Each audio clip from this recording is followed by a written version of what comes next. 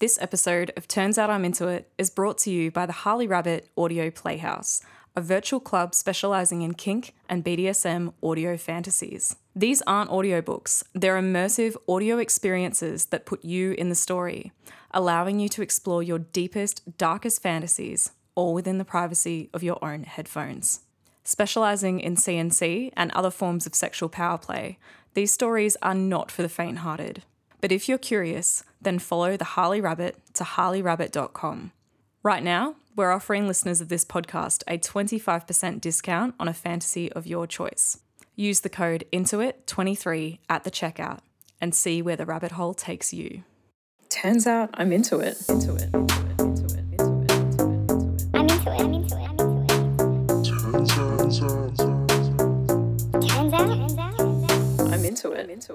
Hello there, friends, and welcome to the next episode of Turns Out I'm Into It, the show all about helping you discover your kinky self and live your best sex life. My name is Harley Rabbit, and in today's episode, we're going to take a little bit of a deeper dive into the fascinating world of kink and BDSM, discussing why these activities can help us to manage stress, anxiety, and bring us closer together with our partners. Contrary to how it might look on the outside, kink is so much more than just whips and chains. It's an experience that can affect us at the deepest levels of our mind and bodies. Certain kink and BDSM activities like rope play and impact play can even alter our brain chemistry and consciousness. So, if this has piqued your interest, dear Alice, please join me down the rabbit hole once again in this week's episode. Back in our first episode, I mentioned how, for me personally, kink has had a lot of positive impacts on my mental health. Because it's so immersive, it's a great form of escapism for me that helps me to get out of my own head. And I'm sure a lot of you listening can relate to that. But there's also a lot more going on than just escapism. And I want to explore this in detail today. The other day, I was looking into getting a weighted blanket. I've been really curious about getting one of these for a while now because I'm someone who really enjoys that feeling of being restricted. I find it quite calming. I thought a weighted blanket might be really helpful for me when I'm experiencing some anxiety. While I was researching weighted blankets, I came across an article explaining how they work. And apparently by applying weight and pressure to the skin and the underlying tissue, this can activate the parasympathetic nervous system, which is your rest and digest system. And this helps us to feel calm, it lowers our blood pressure and releases serotonin and dopamine in the brain, which of course are our feel-good hormones. This is also the exact same reaction that happens when we get a big hug from someone, which I thought was really sweet. The fancy term for this is DTPS, or Deep Touch Pressure Stimulation. And I'll add that to the show notes for this episode if you want to do some more of your own research, because it's really interesting. Thinking about the way weighted blankets work, I don't think it is too much of a leap to assume that this is probably what's going on when we are tied up in ropes. So similar to a weighted blanket, obviously the ropes are applying a lot of pressure to our skin and the underlying tissue there. So I'm a rope bunny. I absolutely love the feeling of being tied up. It's one of my favorite kink activities. I love the feeling of having the ropes around me, feeling really tight and restricting my body. Before I'd ever tried ropes myself, I was pretty confident that I would enjoy them, but I assumed that would be purely in a sexual way. So being a submissive, I really loved the idea of how it would make me feel really vulnerable and powerless and really add to that power play dynamic. And I was absolutely right about that. There is definitely a huge sexual component of rope play for me. But what surprised me was when I started playing with ropes and experimenting with them, I found they also had this really deeply calming effect on me, which I wasn't expecting. We don't usually associate the feeling of being vulnerable with feeling calm, right? So what is going on here? Now, it's important to note here that ropes aren't always immediately calming for me. Sometimes they are. Sometimes I'll go to the point where I will notice that I'm feeling really stressed and I'll ask Slade to outside of a sexy context, I'll ask him to just do a quick tie on me so I can sit and watch TV and just have my wrists tied, or a chest harness or something like that. And I find that helps me to relax and feel calm. But other times, often when it's a bigger, more elaborate tie that takes a little bit more time, it feels quite the opposite. I sometimes feel a bit stressed and a bit anxious about that feeling so restricted. And sometimes ropes can be quite tight. Sometimes they hurt a little bit. It's a bit uncomfortable. And I can find myself having thoughts about whether maybe I'm not up for this tonight, or maybe I'm a bit out of practice. But almost every time, within about 10 minutes, I've relaxed into them and I feel really, really comfortable in the ropes. And we can have a bunch of fun times in those ropes and, play for an extended amount of time. And even afterwards, I still want to stay in the ropes for, another half an hour or something, just because I find them so calming to be in. I'm sure if there's any rope bunnies out there listening to this right now, you can totally relate, right? So it's interesting to hear that there's a physical reason, even a name for the body's response to being tied up in that way, that it can have this neurotransmitter response in the brain, that it's releasing serotonin, releasing dopamine, making us feel really calm. But there's also psychological reasons that ropes can be quite calming. The first one is that for me, I'm a worrier, I'm an overthinker. I find it really hard to switch off. And I find when I have ropes around me and I'm tied up and I literally can't do anything about anything, I can finally let go of it. Suddenly, it's not my responsibility anymore. Now, I mentioned this feeling of vulnerability, and the flip side of that is that depending on the scene, obviously, but if it's a nice chill rope session, I really feel like Slade or whoever the rigger is that you're working with, they are taking care of you. Your job is to just be in the ropes. That's all you have to do. And that's really freeing, even to the degree of being able to receive affection. So if you're someone who struggles to receive affection, this might be helpful for you. So for me, again, when I'm finding it really hard to switch off, I can worry about if I'm reciprocating enough or if I'm doing the right thing that my partner is going to be enjoying. But when I'm tied up, again, I can't do anything. All I can do is receive that affection. And that allows me to really relax and focus on the sensation and focus on myself. So does that make sense? Hopefully I'm painting a bit of a picture here as to why ropes can be really enjoyable, not just in a sexual way, but actually in a calming psychological way too. So that was a pretty big chat about ropes and how they can be a great tool to help us get to our happy place. But the next thing I want to talk about is pain. And this sounds really counterintuitive. If you're someone who doesn't enjoy pain yourself, I can imagine it would be really hard to understand how anyone could get pleasure out of it. Pain is, by definition, a highly unpleasant sensation. So how is it that some people enjoy being whipped and flogged and even caned to the point of leaving bruises and sometimes even wounds? This area of BDSM is known as impact play.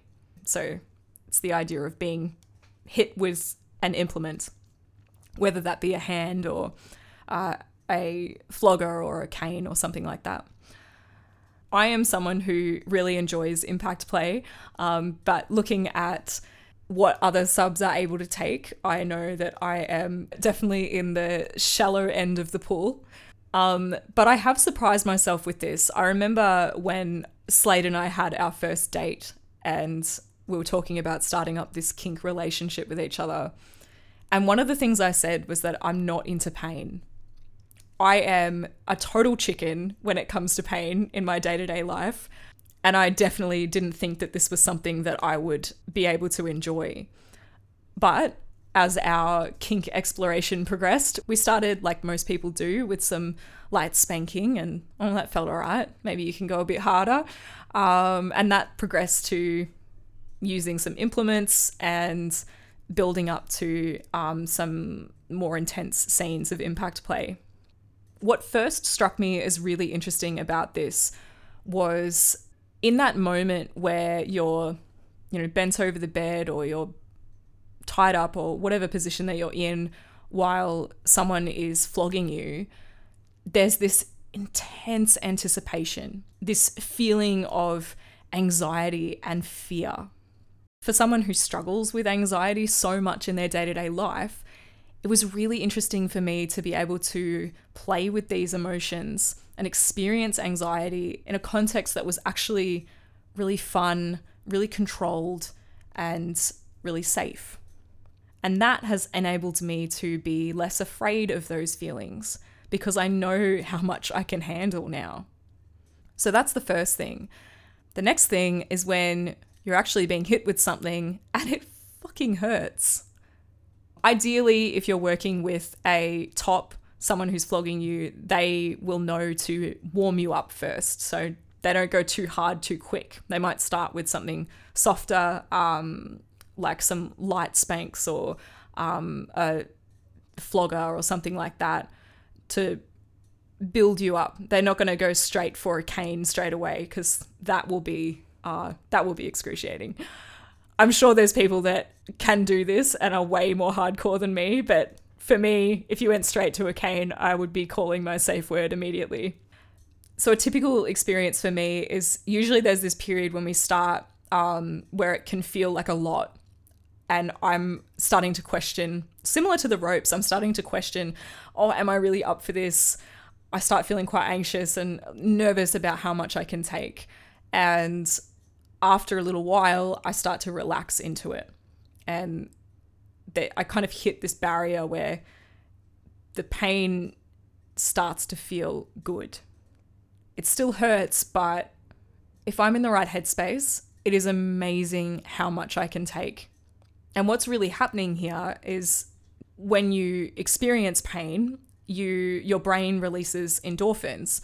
And these endorphins can produce this feeling of euphoria and pleasure. It's the same thing that happens can happen in periods of intense exercise. They call it a runner's high. That's not something I've personally experienced. I hate exercise, but apparently it's the same mechanism.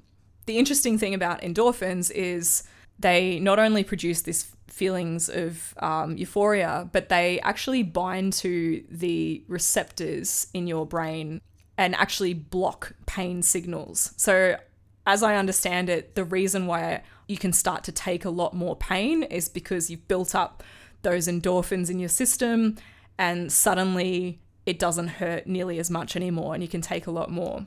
And then you get more and more endorphins and you get what can only be described as high. It's a natural high that your body is giving you. And that's why impact play can be so much fun.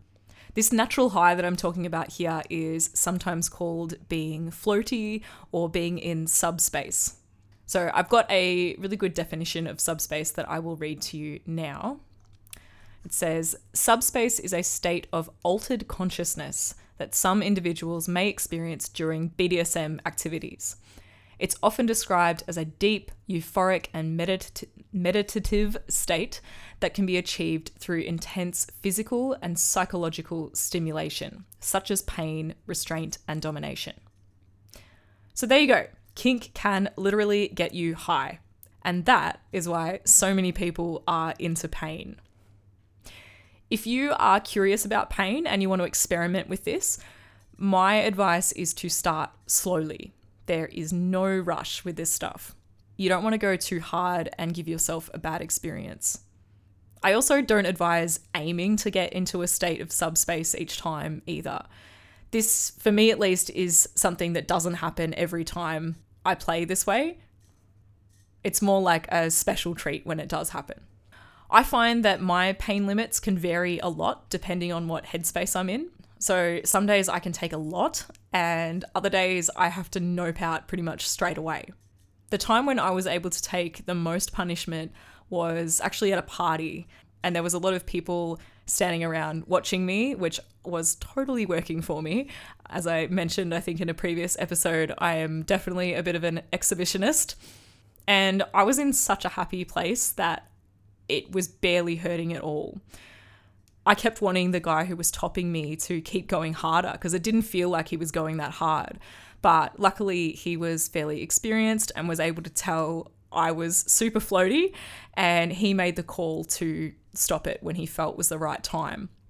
It wasn't until the next day when I looked in the mirror and could see how black those bruises were that I realized how hard he must have been flogging me. So I'm glad that he made the call to stop when he did. This brings me to an important point about subspace. When you're in this state, just like when you're drunk or if you're high from any other substance, natural or otherwise, you're not in any state to be making decisions, particularly around consent and limits and boundaries. So your limits and boundaries really need to be discussed with your partner before you get all floaty. That's a really important thing for DOMs to know as well.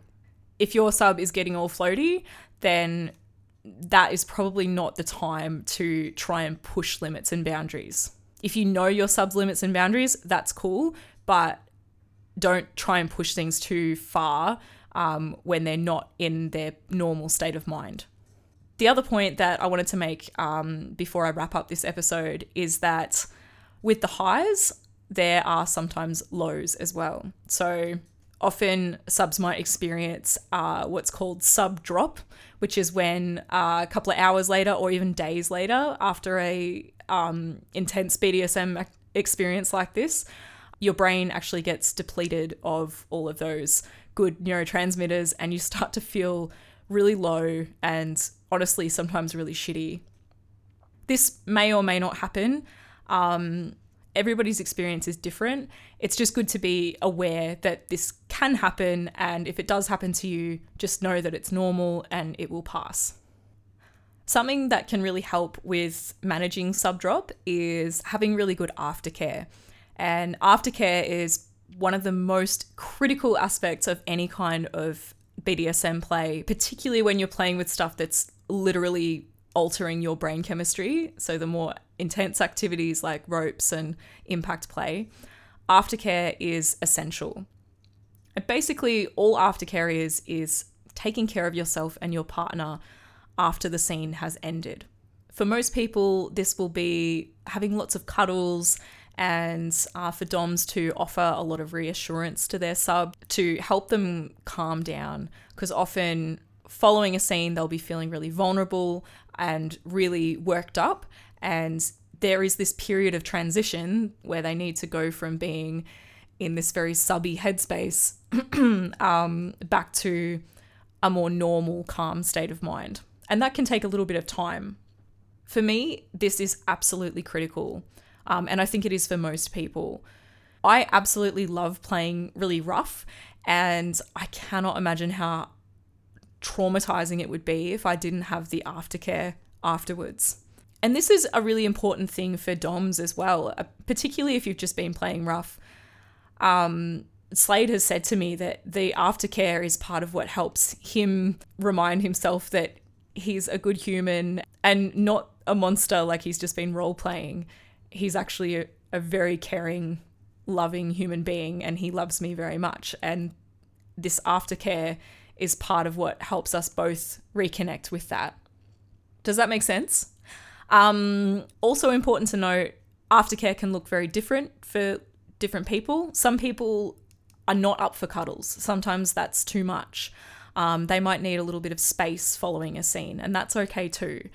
Some people might just like a reassuring touch on the shoulder or something like that. Some people like to have a cold drink, or I have a friend who likes gummy bears. It's really different to each person. If you're new to this, you might need to take a bit of time working out what works for you and communicating that with your partner. So making sure that they understand what your needs are in that moment. And be honest. If we want to play safely and make sure this is a positive experience for everyone, then you need to make sure you're getting what you need. I'm sure I will talk about aftercare in much more detail at a later episode, but hopefully that gives you a bit of an idea for now. I think I might wrap things up here. I've been chatting for long enough. If you've got any questions or feedback for me or stories you'd like to share, please always reach out to me. As I've said before, I really want to make this podcast as interactive as possible. Hopefully you've enjoyed this episode and it's helped you understand a little bit more about yourself and your kink journey. Till next time, have fun, play safe, and I will talk to you soon. Bye. Turns out I'm into it. Thanks for listening to Turns Out I'm Into It. If you have any questions or stories you'd like to share, I'd love to hear from you. You can reach out to me on FetLife, Instagram, or through the Harley Rabbit website. My name on Fet is Harley Rabbit, all one word. On Instagram, it's at hi.harleyrabbit, or you can message me direct through the website. Go to harleyrabbit.com/podcast. I hope you've enjoyed listening, and I will be back soon with another episode exploring the wonderful world of kink.